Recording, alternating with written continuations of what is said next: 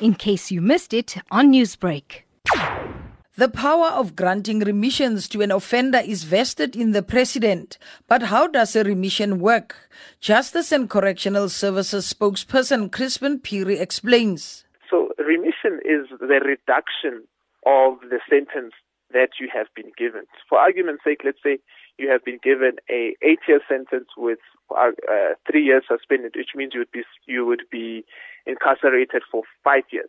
Then the President, having looked at various circumstances in society, would then decide to remit the sentence of a specific category of offenders. Not every offender would get their sentence remitted. It's a specific category, and most of the time, these are what we call low-risk offenders. The President would then remit their sentence either by 12 months or by 24 months, depending on which criteria this specific offender falls into. And how different is a parole from a remission? A parole is when you have served at least a third of your sentence as an offender. You then qualify for parole. And normally, correctional officials will then engage with you to then inform you that you qualify for parole, subject to you engaging with the victims of the offense that you have committed. You would then be placed in the community and serve a parole, which effectively means that you are no longer incarcerated in the facility, but now you are monitored from outside the facility. A presidential pardon is also different from the two.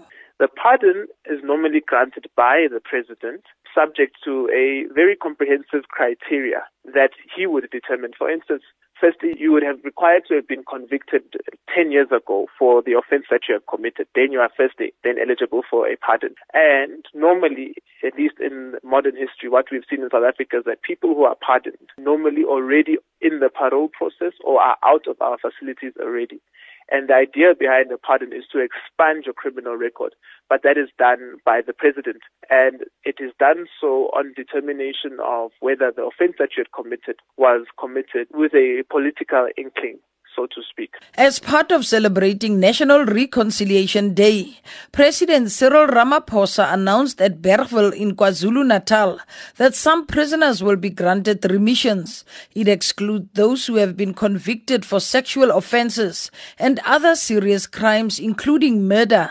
The details were provided by Minister Lamola in Pretoria, where he also confirmed that King Dalindyebo and Cekeshe qualify for remissions. Cekeshe has been in jail since December 2017 after he was sentenced to 5 years imprisonment for public violence. King Dalindyebo was sentenced to 15 years in prison in 2009 for assault, kidnapping and arson. He lost his appeal and started his reduced 12-year sentence in December 2015. While both Cekeshe and the King qualify for remissions, their applications for presidential pardons are still on the cards, and it's a separate process. Meanwhile, it's not the first time that remissions were granted by the President. According to Justice and Correctional Services, the last special remissions were granted under former President Jacob Zuma in 2012 on Freedom Day. More than 45,000 offender sentences were remitted. Former President Thabo Mbeki also granted special remissions to more than 65,000 offenders on the 30th of May 2005. Newsbreak, Lotus FM, powered by SABC News.